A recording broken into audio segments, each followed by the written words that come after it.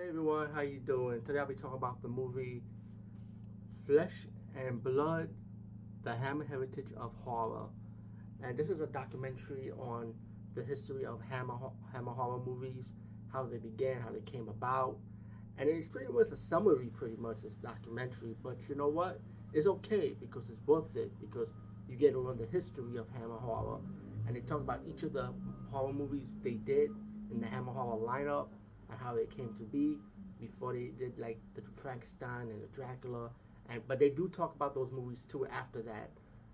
They talk about the beginning of how the horror movies got started, what horror movies they did. You get interviews from the actors, people behind the movie, directors, producers, film fans, historians, so on, And this is if you're a fan of Hammer horror, or if you're new into the game of horror and you're young and never heard of Hammer horror or never noticed it, this is a good history lesson. I highly recommend this documentary, especially if you're a fan of Peter Cushing and Christopher Lee. Also, definitely this is a must see.